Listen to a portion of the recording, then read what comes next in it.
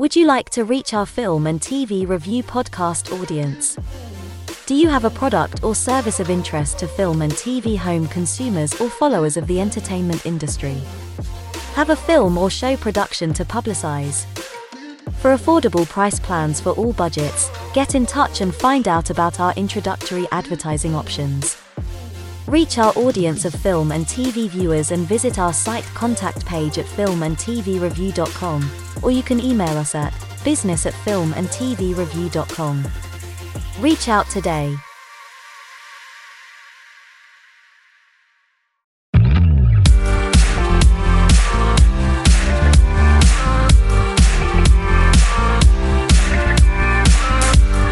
Welcome to filmandtvreview.com. Catch the latest film, TV and streamed show reviews every week.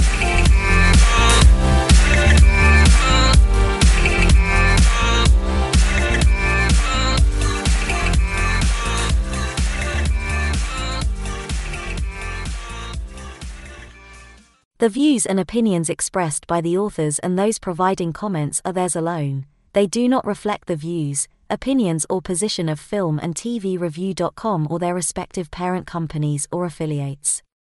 Filmandtvreview.com makes no representations as to accuracy, completeness, correctness, suitability, or validity of any information in this program and is for entertainment purposes only. Episodes may contain adult humor and language.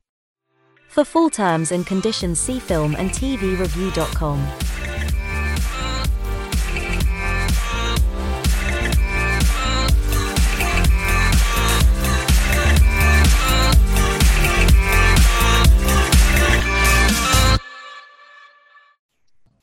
Hi, and welcome to another edition of Film and TV Review. And this is kind of our June roundup, what's been in the last month, with our regular hosts. And I think we'll start with quite a few of the big summer releases, which are already well on their way, and actually it's on release everywhere from where you are. So we'll start with probably one of the most recent ones which has come out, and then one of the biggest, what's made the biggest kind of like, well, before the release date and even after, the biggest noise and so forth is The Flash, which is Ezra Miller, kind of long touted film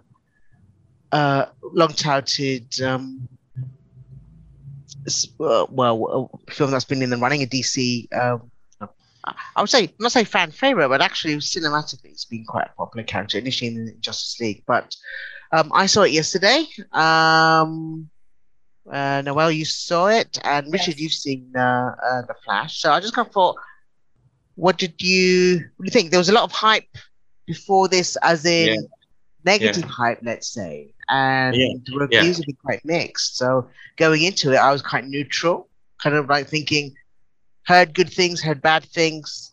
So yesterday, I'll just let it, wash over, see what was, what we thought of it as a neutral frame of mind. But I'll start with you, Richard, because you saw it just maybe midweek or something like that. Only a few days ago. Actually, I saw it on almost the day of release. I think it was released back in Thursday. I watched it on Friday, and surprisingly, as I was saying, that on Friday, kind of the first big day, because Friday night you expect actually that's the big release of the week, and like I mentioned to you the other day, unfortunately, it was kind of a small room in a movie theater, but where I was, not the biggest one that they have, small screen, which is surprising. It's a big new release. The room was not packed, but still. I'm just giving you the details because I know that it underperformed at the box office overall. But now about the movie itself. So I try not to read reviews before, at least not much, before going to a movie, and try to catch up the reviews just after to see if I agree or disagree. And I was surprised about what I hear about this movie after watching it, because I kind of enjoy it. So I really enjoy this movie. I have had issues because it has obviously topics that are common with other, especially Marvel properties, the multiverse stuff, and different realities, alternative realities that we've seen many times in TV shows and movies recently, especially with Marvel or with Sony with Spider-Verse just the week before. And actually, I was kind of bored about this topic, that they keep using these same ideas over and over again, in my opinion. But still, I believed actually that in The Flash, by focusing on the main character's storyline, problems, and in the end, not focusing too much, or maybe on the third act of the movie only, too much on, as I said, the multiverse stuff and the whole problems that the whole universes will collapse, etc. But just by focusing on himself, on the Flash, on Barry Allen, I thought actually that movie has a lot of heart, and that's why maybe I enjoy it even more than Spider-Verse. It's a very tragic story of Barry Allen, and I think that it's very well shown in that movie. And that's actually why I love the most, more than the big action scenes. I also liked, obviously, the DC references, let's say, because I thought actually that for once, maybe I'm biased. It's only a personal opinion. No, you can hate me, but I thought actually it was not too much compared to, for example, that was my main problem with Spider-Verse. Then in the second part of Spider-Verse, there's like 1,000 Easter eggs per minute, and it was too much again. In that case, I thought it was all right. I am obviously old enough to remember actually the Michael Keaton Batman, so it was cool to see him with the music of Danny Elfman. I loved every single scene with Batman. Can we go full spoilers? Or? Yes, full spoilers. Okay. So obviously, I was like a kid, or not a kid, but just like someone who actually loved movies and TV shows. And the last, 20 minutes where all the different universes kind of not collapse, but almost collapse, and you have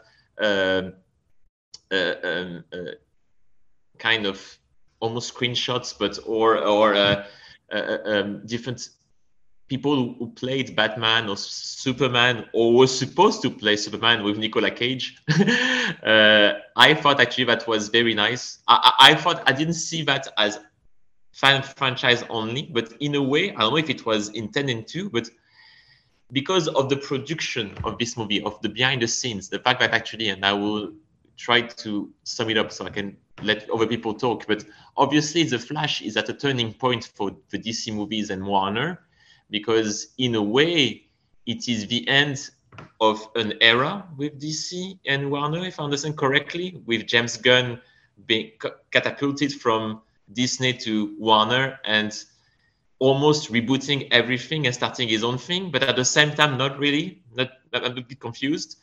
So in a way, The Flash, and I think Aquaman, if it ever gets released, will be the last of the DCU as it is now.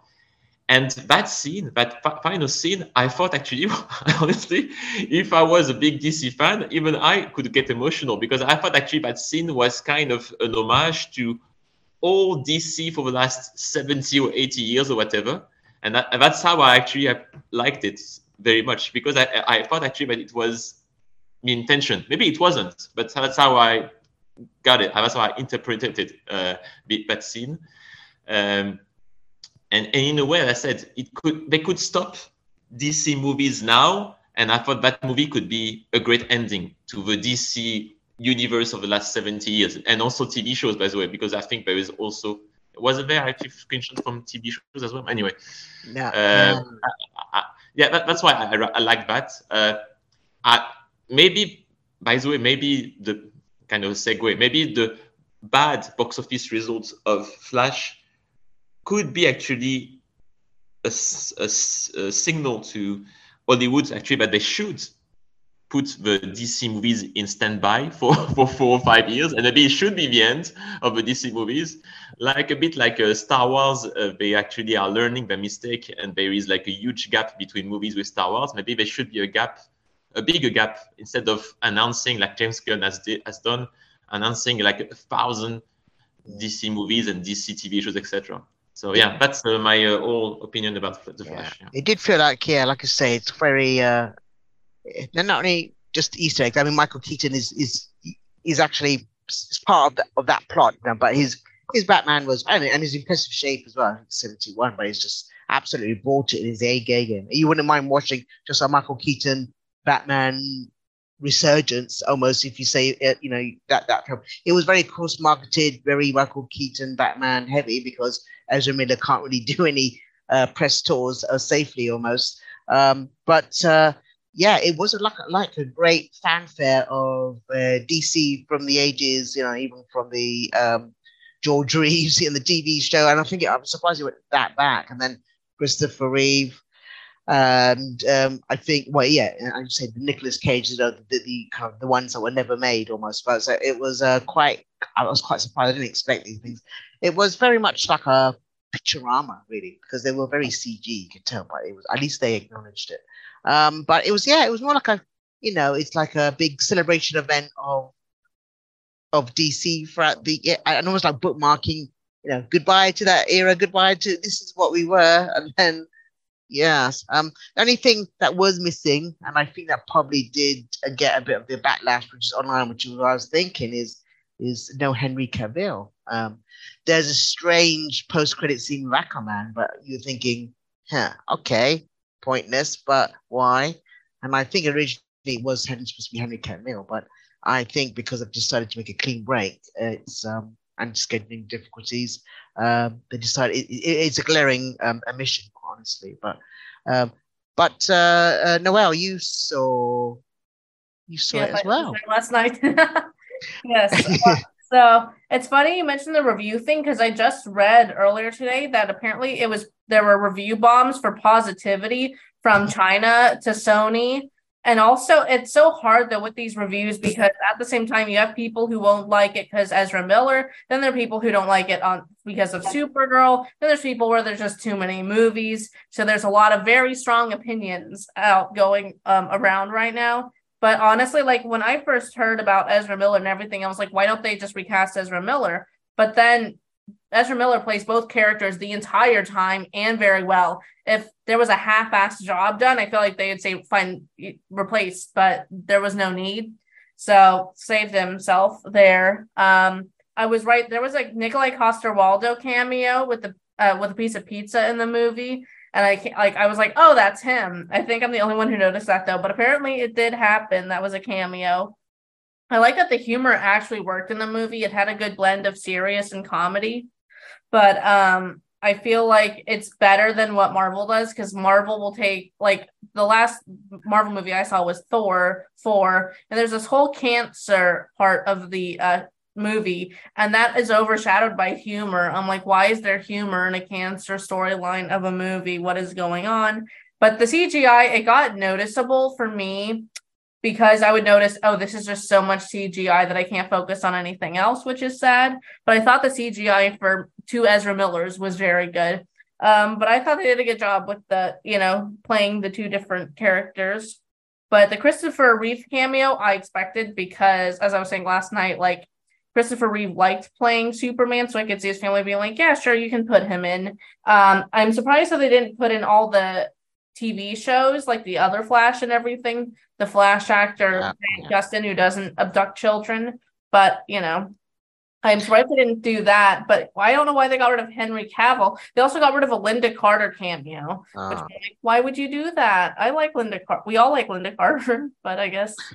Yeah, I don't know if it's scheduling or not. There was a lot in there. I was pleased by some glaring cameo. And though Gal Gadot surprisingly made her he's right behind you. Is he going to give like a witty line and then leave after 30 seconds? It wasn't even a witty line. Well, she had a little comedy bit and then she left. And I'm thinking, okay, it's almost like saying goodbye to that character herself. I don't know. Yeah, the CG was a bit glaring. Unfortunately, yes. Normally, you shouldn't really hold a film up to a strength to how good the CG. If it's bad enough, you'll give it a bit of a blind eye. But with this, with like say, certainly with those the children's wall and the falling, it looked like comically. Well, it looked like cartoony. So I'm thinking it's like a pre-render setting. Well, what is that doing in an A-grade movie like this? You really can't get away when people are going to the cinema and paying, and they expect everything. It is, to be the best of what it can be. And it was just odd. And even with the cameo picturama stuff, it looked like very just CG. So, it was surprising. That's the thing. I normally wouldn't really give it too much, hold it up to bear that much, but it was because it's so much part of the action and set of scenes. It's just odd. It just really takes you out. But as I agree, Ezra Miller was good in this. He actually did a good job. Just a good job. Not even just for a superhero movie, just a good job. Because if you put, I don't want to name names here, but if you put a random Marvel actor number 5, and Marvel actor number 5 turned out to be a pervert, they would probably replace him easily. But this guy's such a good actor, Ezra Miller, that it makes up for it. But also Michael Keaton did a good job in it. And I know a lot of non-superhero fans are seeing it for Michael Keaton. And I think if they had Linda Carter, more people who don't like superhero movies but are there for Linda Carter would come and see it. But all those cameos, that was really cool. I don't know why they didn't bring in the Flash show or the Supergirl show. Supergirl did a good job. A lot of people don't want to see it because she's, I guess, a woman. But I guess I think she did a good job. She's a good Supergirl. In the small amount of relatively small amount of dialogue, I wasn't in the trailers. I was only thinking much of it, thinking, ho hum, whatever. She was actually very good. A lot of presence there. I got to say, a lot of presence. She's the only one. She's the only one doing press, and she's the only one on the poster, which is so funny to me. They're like, it's a Supergirl movie. There's no one else. There's no crazy child abductor in this movie. Look at Supergirl. So it's pretty funny. There is, I think stole every scene was Michael Keaton for me. Even he was exposition heavy, but he was in it a lot more than I thought, and it was he kind of like he was the highlight. Ezra Miller's a great performance as it is. But Michael Keaton just, you can see why he's such a good, with or without the mask, he's such a, I don't know. There's something you can just always watch when he's on the screen, and it's great to see him. Yeah. So if I was going to say, out of a 10, just kind of random, what would you give it? And Richard, I think Richard. Well, I can't really tell what would you say? Anything out of 10, Richard? 7, 8. 7.5. Yeah. 7.5. What's the half point for? Anyway, I'd give it a 7 as well. Actually, I'm quite surprised how good it turned out. We are talking about box office though, and widescreen, and I think it's been such a crowded. The weekend before, it's just a particularly crowded season. Last weekend, I did see Transformers: Rise of the Beast. Just for the sake, I thought I've got to try and write a review for it, and again, very pleasantly surprised by it. It's very much a 1990s throwback, and I think one of the main leads, Ramos, somebody is very, very strong presence in it. But again, you've got so much. You've got, obviously that was only a week ago. Then you've got this, and then maybe a week and a half or so, or 10 days, it's going to be Indiana Jones. There's so many movies, but then when I want to go to the movies in like November or February, there's nothing. You need to spread these things out more. So just to get traction and a room to breathe. And it wasn't that long ago about Spider-Man into the Spider-Verse. And that's the question I'm asking myself, and maybe I can ask you guys actually. Why it happened? Why it happened actually? But the studios actually decided to release almost everything in the same month. When you think about it, I don't know. I'm pretty sure maybe the post-production was delayed for some of them, but I'm pretty sure that some of them could have been released in May or in April. Yeah. What is July, August going to be that crowded? Because these are some of the big big names that were coming out. I mean, July, it's all in this month. July is crowded when you think about it. Barbie, Oppenheimer, Mission Impossible. Yeah. I think because maybe people have more time to go to the movies, basically. In June. Yeah. Well. Yeah. It's summer season in the US. I suppose.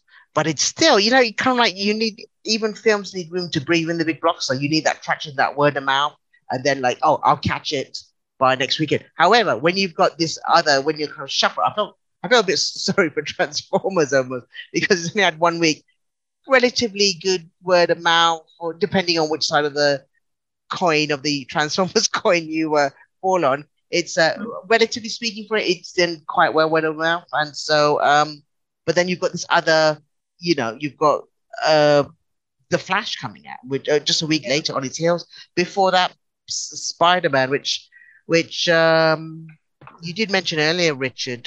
Anyone else see Spider-Man on March? Yeah, a quick question, just to answer Alfonso first. But Alfonso, in August as well, people have a lot of time. But usually in August, there's not like a huge amount of big blockbusters in a row, right? Well, because sometimes also the summer in the US ends in August. In the middle of August, people are starting school again. Yeah, school. Well, it's kind of weird because in the US, there's not really a single school start date. It varies on the state and the region, so it's all staggered. But I think it's just the idea that that's sort of like the quiet time before the Oscar season starts up in September. But I mean, you still have like tentpole movies in other times of the year. I mean, you mentioned November. November, maybe in other countries that's different, but November this year at least is going to be pretty busy in the US. Because you have Thanksgiving and Veterans Day in the US, but also this year in November, because of everything getting delayed, you have like the Marvels getting released in November, and then you have the Hunger Games prequel or whatever it is getting released in November. The Dune sequel. November in the UK, there were like no movies to see because I tried. There were like 2 over the course of 3, November, like October, November, December, but there were like no movies, which is sad because I remember in America there were more movies around that time. No, but it also happens that in November, it's usually, it's because if you premiere in November, hopefully you can go through Thanksgiving until Christmas. Right, get all that money. Yeah, and it comes to usually it comes to Europe at the same time pretty quickly, unless there's something like a World Cup or something like that makes right.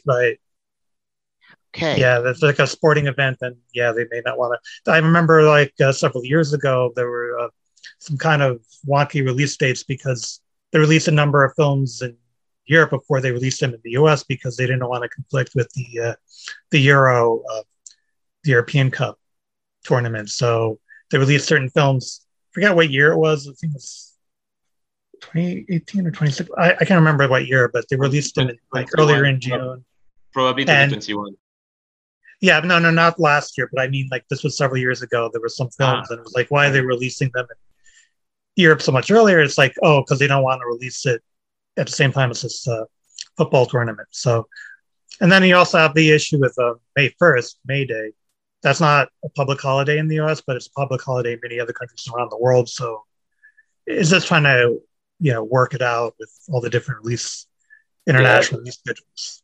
Lately, blockbusters have been more spread out throughout the year, but you still get your more, let's say, kids tiring blockbusters in the summer because they don't have school, basically. But also don't forget, because of the pandemic, a lot of things have just kind of been pushed back, and now they're being pushed back again because of the writers' strike, and they don't want empty slots on the calendar so you're getting all these like constant updates from like Disney and the other studios of like, okay, we're moving everything back to next year and the year after. And now, like, the final Avatar movie is going to be in 2030 something. I don't know. So they're just trying to adjust everything accordingly. That doesn't even include, the possibility of if SAG goes on strike or if something else happens. Yeah, and everyone left the Christmas this year for Avatar and Puss in Boots. It was there was nothing else literally this Christmas in particular. Okay. Right. Well, but actually, just go around. What else have you seen? Does anyone did see? By the way, I'm just going to mention what we did see. Did anyone see Spider-Man Across the Spider-Verse? Who didn't? Well, James Gunn, maybe. I don't know. I didn't like it as much as we mentioned this before, Richard. Richard, the biggest fan of obviously the Matrix sequels. He's basically, So but it did remind me of the Matrix too. I mean, it was an interesting analogy actually. Well, it's a cliffhanger, but it's much better than that. No, it's not only the cliffhanger, but I'm gonna be boring if I start talking about this. So I'd rather let people talk. But because I have a strong feeling that half of that movie has a lot of ideas and strong ideas, not just because movies look like each other, because there's not 1,000 stories to tell, etc. There are a lot of ideas in that second half of that movie that look extremely a lot like Matrix Reloaded. And it's not only the cliffhanger ending. I'm not saying it's bad or not, by the way. I'm a fan of Matrix, but the problem for me is that I'm such a huge fan of the Matrix trilogies, like Star Wars for some people, or Lord of the Rings, etc. I know them by heart. So in the second half, feeling this deja vu feeling all the time, it took me off sometimes. I couldn't shake that feeling, and it was bothering me so much.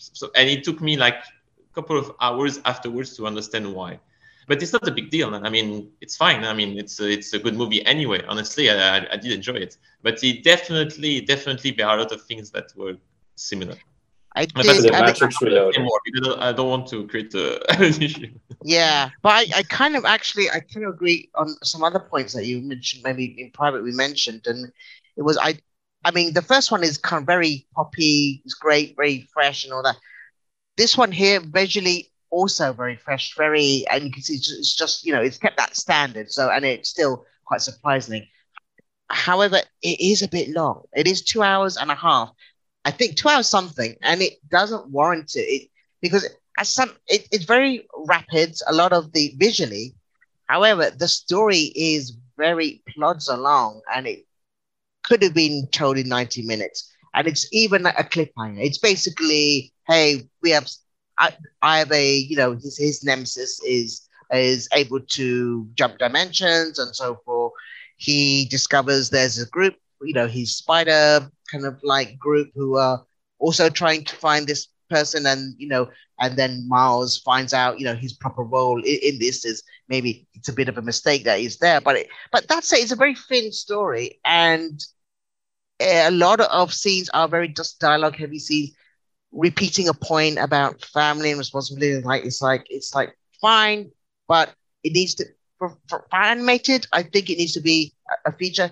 They work best when they're a bit tighter. Quite honestly, there's so much visually going on, but it felt a bit slow. Even though it's not slow narratively, it's just not tight enough. And I didn't like it as much as the first one, which is probably perfect in its own way and fresh and perfect. This one is like if it was tighter, been a bit better, but it was okay. I prefer the Flash to this.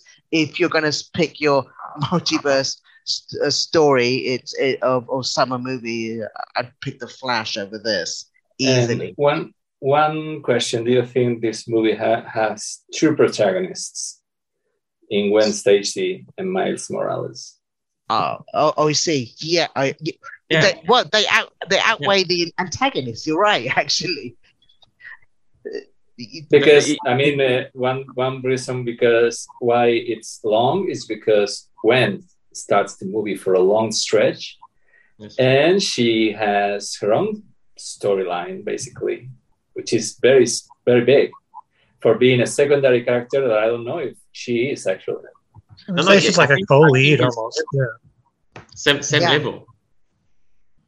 It normally would be the B story, but then it's given that amount of screen time as well. You're right. So we jump. Well, it's happened. So you're thinking, and you're quite, you wouldn't mind jumping and seeing what her perspective. You wouldn't mind it, but you're servicing both, and it's like, and then almost a third one is in the the 2099 character won. Oh, you mean Miguel O'Hara? Yes, who's kind of Oscar Isaac. Yeah, and it's like okay, interesting, but yeah, just too much going on in narrative wise just juggle with.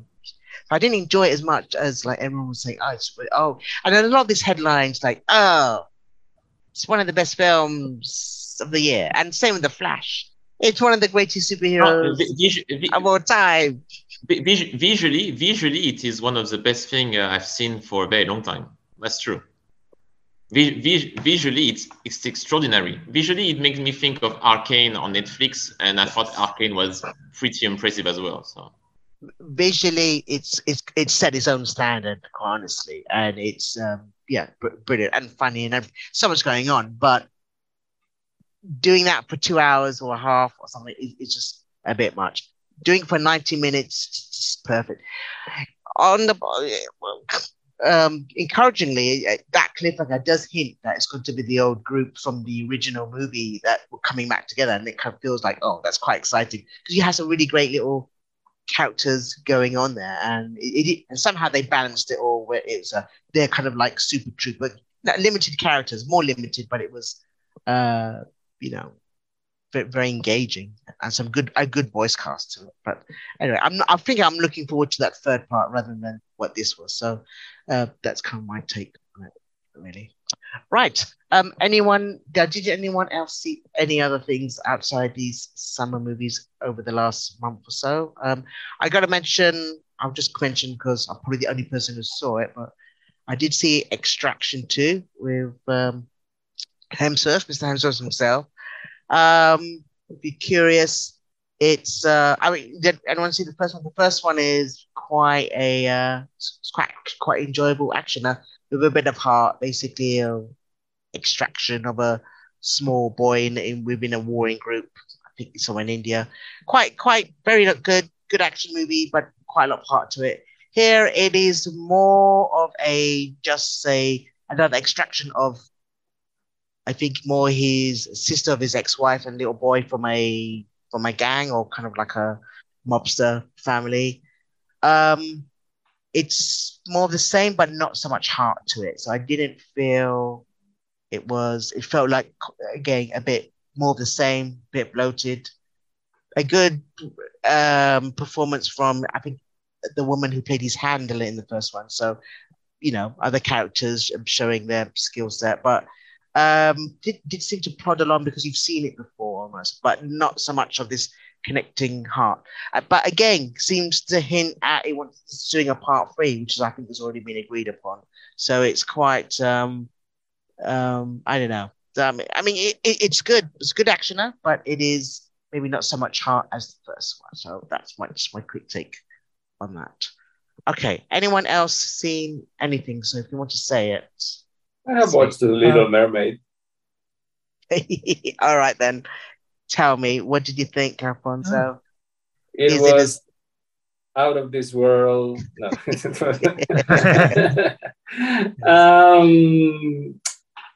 don't know. It was charming. You have to see it in the original language because, at least in Spanish, they sing in Spanish, so there's no Holly voice to enchant you, because she has such a wonderful voice, the main actress, and it's not the same when they sing in Spanish. Oh. But I actually switched movie theaters. Really? Like I switched the rooms because I was like, no. There's an original version playing right next to me. No, oh. I gotta go. And I lost they were like 20 minutes behind, so I didn't miss anything. Anyway, I like the actors. It's the thing, like whenever you have one of these live action remakes, it feels like you still have the animation playing in your head at the same time. It's weird. You're always comparing. It's so difficult to you can never win really with these things. And even when unless you forget, you can do some kind of erase of the spotless mind, sunshine thing, and you kind of forget about the previous one, because if not, it's always, how can you compare with animation? It's, I don't know. It was fine. It was fine, but the comparison just makes it pale a little bit in comparison. Is it worth going to see, or would you rather, because I have Disney Plus, or should I wait a few months for Disney Plus? I mean, I don't know, it's up to you. I don't know. I mean, yeah. It's a nice story.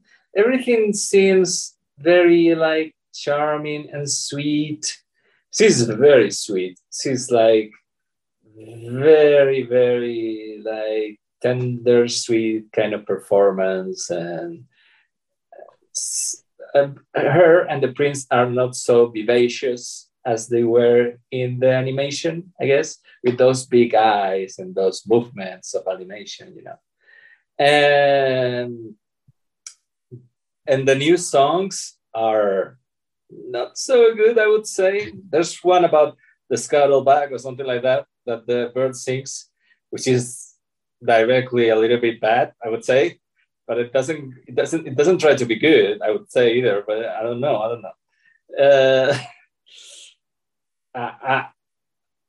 It's not unmissable. It's not bad.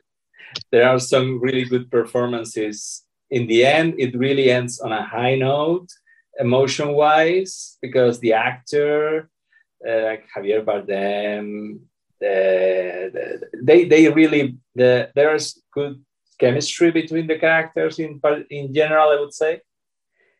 And you can feel emotion. Like they play it well. Oops.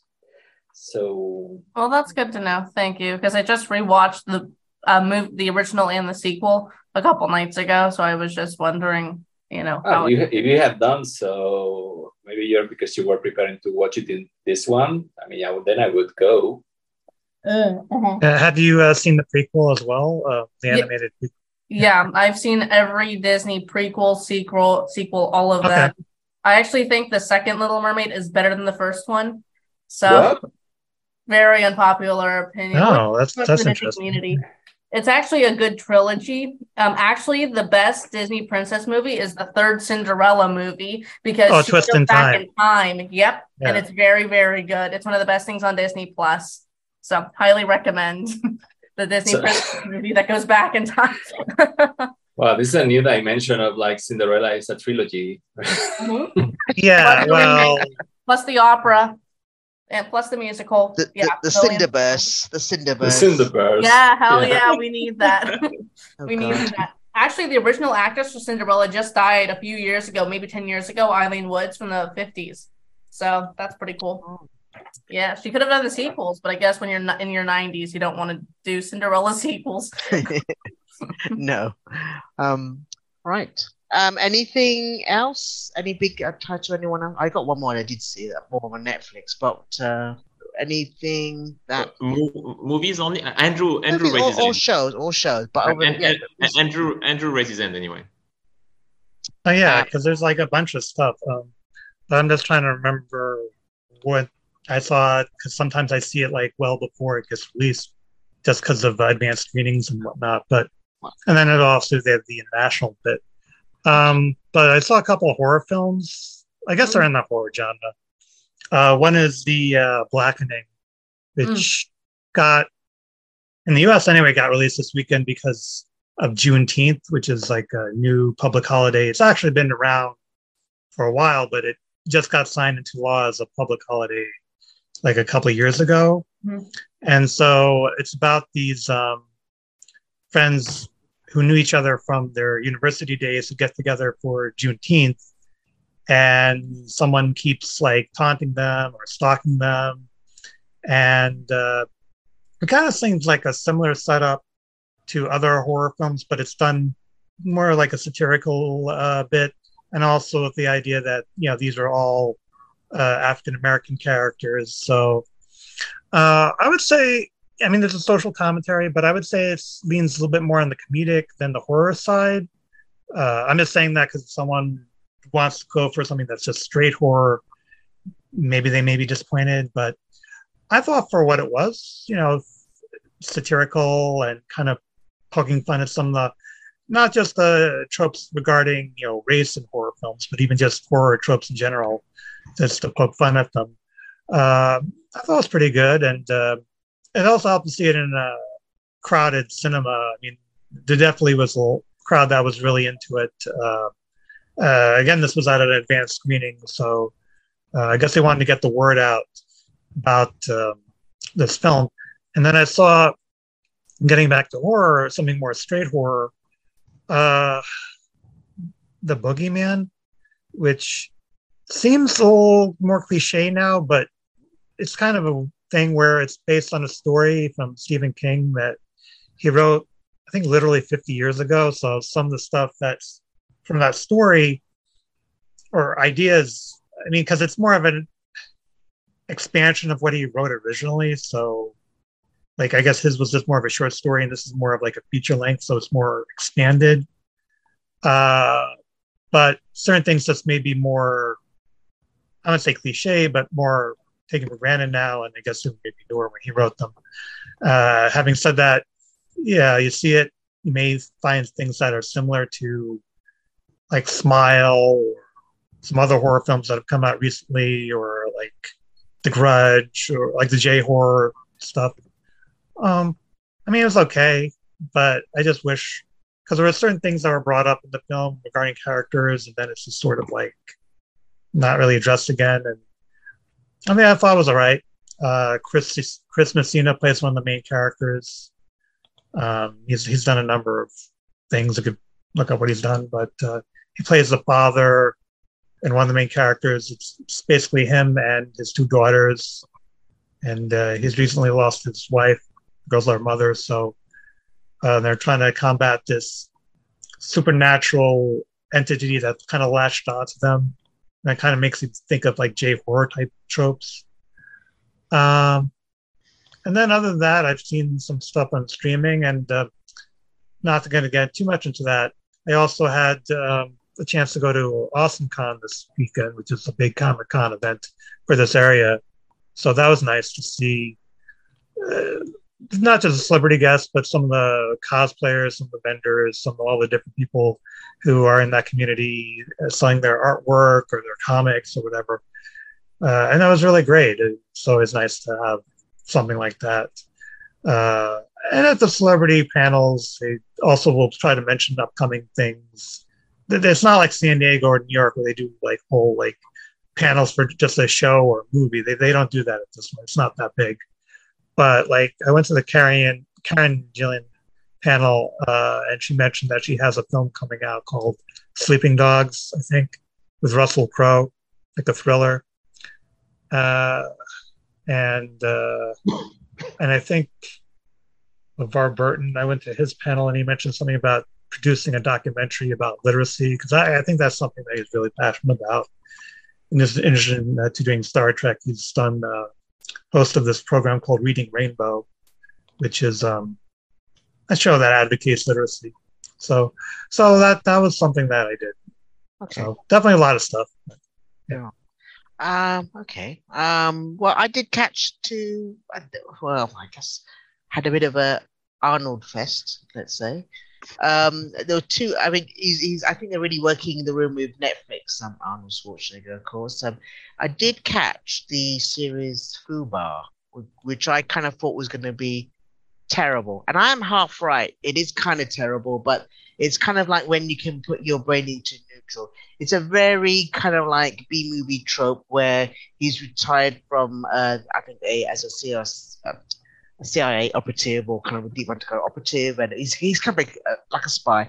But he feels like it's like a sequel to True Lies, where he's retired. He's on his last job, and he's retired, and he's just wondering what to do with his life. And then he finds out he's been called for one last job almost, but it's a bit of a twist. I say twist. He has to rescue another operative who's fallen into trouble.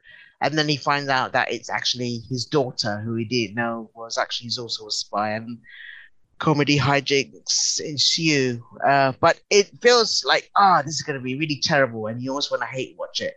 But it actually gets a bit better. For some way, it kind of gets quite knowing about. So it's very self-aware. So it gets kind of like you have some kind of comedic situations where, they kind of like work out you didn't tell me that you're a spy, then are you a good father? It feels like, this is just absolutely something that you like 10 years, 20 years out of date. But it just about flies on the right side of being enjoyable without being too taxing. I think that's the best quote I can say for that series. It's okay, but I think it's been renewed for season 2. So whether you like it or not, you're gonna get it. I did also though see he has a documentary out on Netflix, which is a 3-parter called Arnold, and this is basically quite well organized. It does kind of go through the 3 phases of his numerous careers. Of course, starting in the bodybuilding world, and then making a splash in the acting world, and of course involved in some of the big action movies of the 80s, and basically the top star of that era. And then it goes in the third part, the political part, where he became governor of California. He's basically him in his own words as well. So he's talking to the camera. So you think it's just going to be a bit of a very kind of like a soft focus, very, very, not very an in-depth kind of look at him. But I think by part 3, it does actually get a bit more candid about, some of the allegations made about his kind of misconduct with women, and the kind of like affair he had, and he has a son now, because with a maid, let's say, but he's quite open about it. So it's not as if it's all kind of like a fan fest, really. I mean, it's interesting, not as in depth as you probably would think if it was a third party or independent party telling this story, but it's fair enough. Only by the third act. But if you're interested in more what is his drive, or what does drive him, or how he handles the negativity and so forth, it's quite interesting just to see what his driven character is, his driven mechanism is. I mean, whether you like him or not, or you're a fan or not, it's just interesting what motivates him to kind of excel in 3 different fields almost. And it's not a coincidence that he has pushed himself to the top in 3 different eras of himself. So it is quite impressive, almost objectively, just to see if you can tell what drives him. It's not as in-depth as you think it should be, but it's some parts are quite illuminating. I think it's what he does say or doesn't not say is quite insightful. But anyway, that was Arnold, and that I think is on Netflix as well. Right, anyone else catch anything on streaming before we head to This the last movie 10 came minutes? out like, I think it was even 2 years ago. Not that I don't think anyone here would watch this movie, but it's called Crush. It's a high school love story, but it's gay. It's these 2 women, but it was actually really good. So, and it was pretty funny. But it came out on streaming like a year or so ago, but it was funny. So I watched it.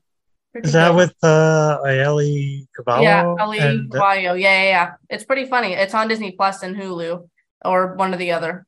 And the actress from Girl Meets World is... Yeah. Oh, okay, then. And it's really funny. Yeah. I liked it. But it's like a just typical teen movie. So what's the premise? So the premise is there is this artist going around school who is like graffitiing the school, but it's artwork, and they think the main character is doing it, but she's not. But she has to find out who it is doing this, and basically also to make up for graffitiing has to join an after-school sport, which she does. Because her crush is on the track team, but she ends up falling in love with her crush's sister. So that's pretty interesting. While also having to prove that she's not this graffiti artist. It's a love triangle kind of thing, if that makes sense. So with graffiti in the middle of it. Graffiti at school, yeah. Like all over campus. Apparently, this is a big problem. I never experienced a problem like that at school. So, but pretty funny. And but Yeah, they also came out with a full Monty show. Apparently, I haven't seen that. And then they just released all the indie movies on Disney Plus in the show. So, all 3 indie movies and the TV show. So, very nice. Mm-hmm. You mean four Indiana? 3 Indiana Jones movies. Oh, okay. Yeah, all right. 3. I think. Well, and special about aliens. Yes. Well, I think we. Well, we have to do an indie special, by the way. I'm going to try to squeeze that in. So I think we have to. I think it's good to covering the free films that were made, the indie films that were made. Yes. The Full Monty. I did see that trailer. I was thinking, why? I mean that. Yeah, why? Yeah, why? Do people have nostalgia for the Full Monty? Really? I mean, it's funny. It's a musical too, I think. Yeah, it's a musical. I thought they would have brought back the musical, but no, they didn't. So I guess they just wanted. I don't know. I don't know why they make these decisions, but it's just not needed. Yeah, it's not needed. No. It's not needed. That's all. Well, maybe we'll have the Full Montyverse because we need a franchise everything. Actually, it's kind of timely because it's about these guys, and the only way they can make decent money is becoming like strippers or whatever. That's so timely with OnlyFans and everything now. People are like, I'm not going to be a waitress. I'll just get an OnlyFans. So, yeah. It's a classic story. It's a classic rag story. We'll see what happens there. I have watched a sexy kind of mess of a streaming series called The Idol on HBO. That's I saw a parody of it from Chloe Fineman, but I haven't watched it. Yeah. It's I heard there were many troubles in the production and they had to reshoot a lot. So I don't know if they are using sex to distract you from a messy story narrative or something, because it's like weirdly structured. There's not too much plot to it, but I don't know. It has a vibe. It has a vibe, and people are committed to it. The actors, I kind of enjoy it. It's not. I let myself be told whatever they want to tell me. And so far, I think I'm going to continue watching it. So it sounds like, I know it said Euphoria, which is the same kind of vibe with very high profile. Does anyone watch it anymore? Or did it just drop off the radar? No, Euphoria is still very popular. Still very popular. Although the second season was not so interesting as the first. And it has that kind of same cool factor, although The Idol, it doesn't have the critics have been very harsh with it and have destroyed any kind of relevancy that it doesn't have any kind. It's like Euphoria tries to be somehow rooted in teenagers' lives, although it's fantasy, let's say, in many ways. But The Idol is straight up fantasy of how it is to be a pop star. I don't think it has to do much with any kind of reality. It's like an independent movie stretched.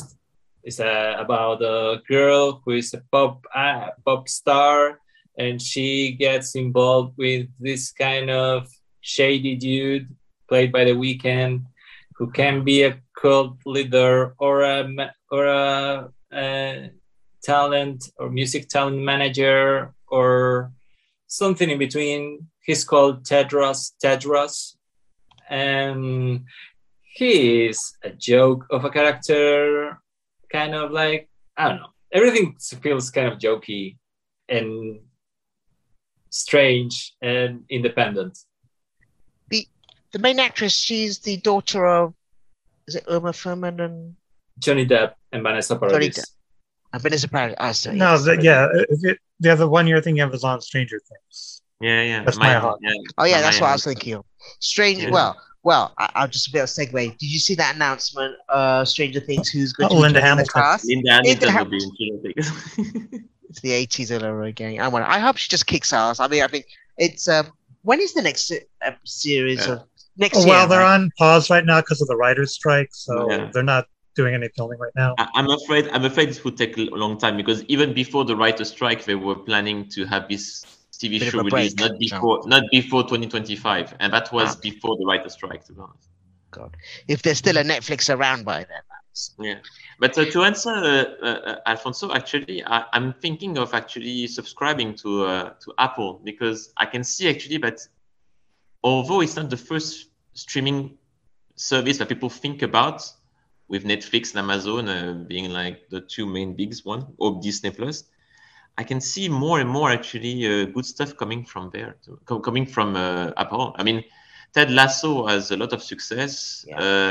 Euphoria that you mentioned, and I saw also a trailer for the second season of Foundation, but I'm a big fan of the books, and I still haven't watched it, to be honest. I'm afraid to start because I feel that this thing is too big to be adapted, and at some point they're going to cancel it in the middle of it. They need at least 10 years to adapt these things. I don't know if they're going to go all the way 10 seasons, but I'm still curious to see it, to be honest. It's on my list, but I'm thinking, exactly. Like I'm thinking exactly what you're thinking. Like it's going to run out of money somehow, or they're going to just drop it and then think,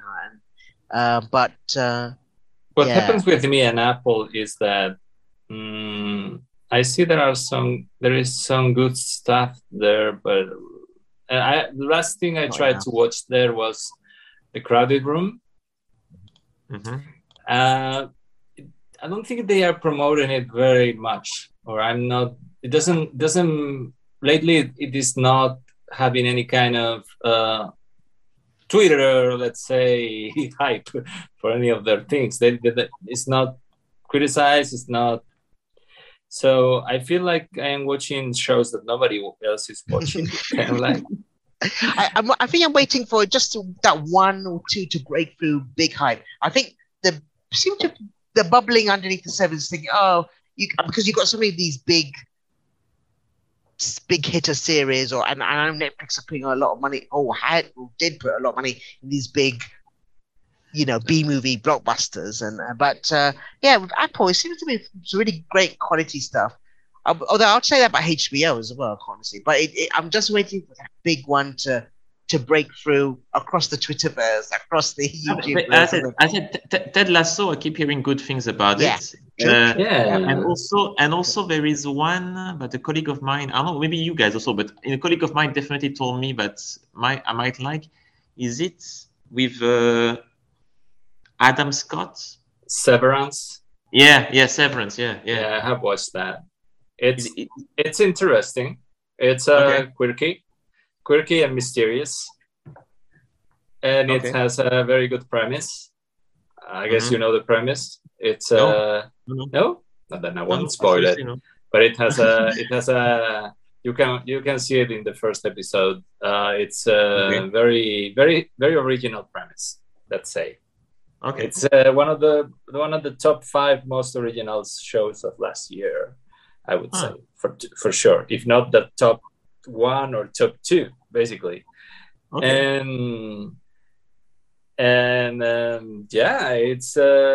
It's something that it has a good quality, and it still leaves mysteries to be solved in the second season, which I think it has had some trouble in production. So I don't know, but I think the showrunner must have some kind of plan or map to go through. But still is not watched by many people as I think anything in streaming apart from the HBO show of the week. Maybe that's why I'm watching The Idol, because I feel like, but it's not really that. I like water cooler shows for that aspect of like. That's also the online presence. That's a recurring problem with TV shows that we just mentioned with Foundation. Is that actually you take a bet. Let's say you bet actually on the show, and you hope actually that there would be an ending. But actually, you wouldn't literally. Yeah. Yeah. Sometimes you feel like you're watching shows and nobody else in the world, and then they cancel them. The Idol, by the way, it has been canceled. It's not gonna have a second season, but I don't really care that much. actually. With the Idol? Yeah, the Idol has been cancelled already. It's a mess. It's a mess of and it's sorry. Because even I heard about, I didn't see the show, but then when you mentioned it, I think, wait a minute, I have heard a lot of noise, and I was feel like it was going to be a watercolor moment show, but it's been cancelled already. Because it's burnt out already, the premise almost. It premiered in Cannes, at the Cannes Festival. They tried. It's just not. There's nothing there. I mean, it's not a show for a wide audience. I won't say that there is nothing there because I still enjoy it. For it's queer, also not quirky, but it's very specific tone and not for everybody. Let's say you cannot take it seriously in a sense. Well, like Schitt's Creek was really popular a couple of years ago. I think it was 2020, and no one had watched it. And then when the season had ended is when everyone started watching it, and it became like one of the most popular Netflix shows. That's really funny, that show. Talking about Schitt's Creek, Schitt's Creek, the main actress, well, one of the main actors, the daughter of the family is now in Black Mirror season 3, episode 1. Yeah. That's a timely episode, actually. A good episode, huh? I haven't finished it. I am in the middle of the first episode, and the one that, what's the name, is awful. Joan. Joan is awful. Yeah, that's the name of it. It's interesting. It's without spoiling anything. I like the topic that it deals with technology-wise.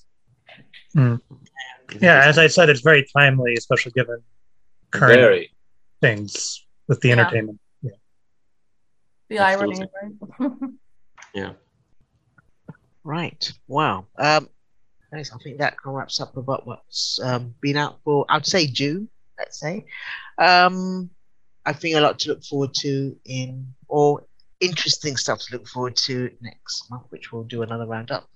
But in the meantime, thank you for joining us, and we'll see you next time. We hope you enjoyed this film and TVReview.com episode. Catch the latest film and TV reviews, together with regular episode content from the world of film and TV every week. See you soon. Would you like to reach our film and TV review podcast audience? Do you have a product or service of interest to film and TV home consumers or followers of the entertainment industry? Have a film or show production to publicize? For affordable price plans for all budgets, get in touch and find out about our introductory advertising options. Reach our audience of film and TV viewers and visit our site contact page at filmandtvreview.com, or you can email us at business@filmandtvreview.com. Reach out today.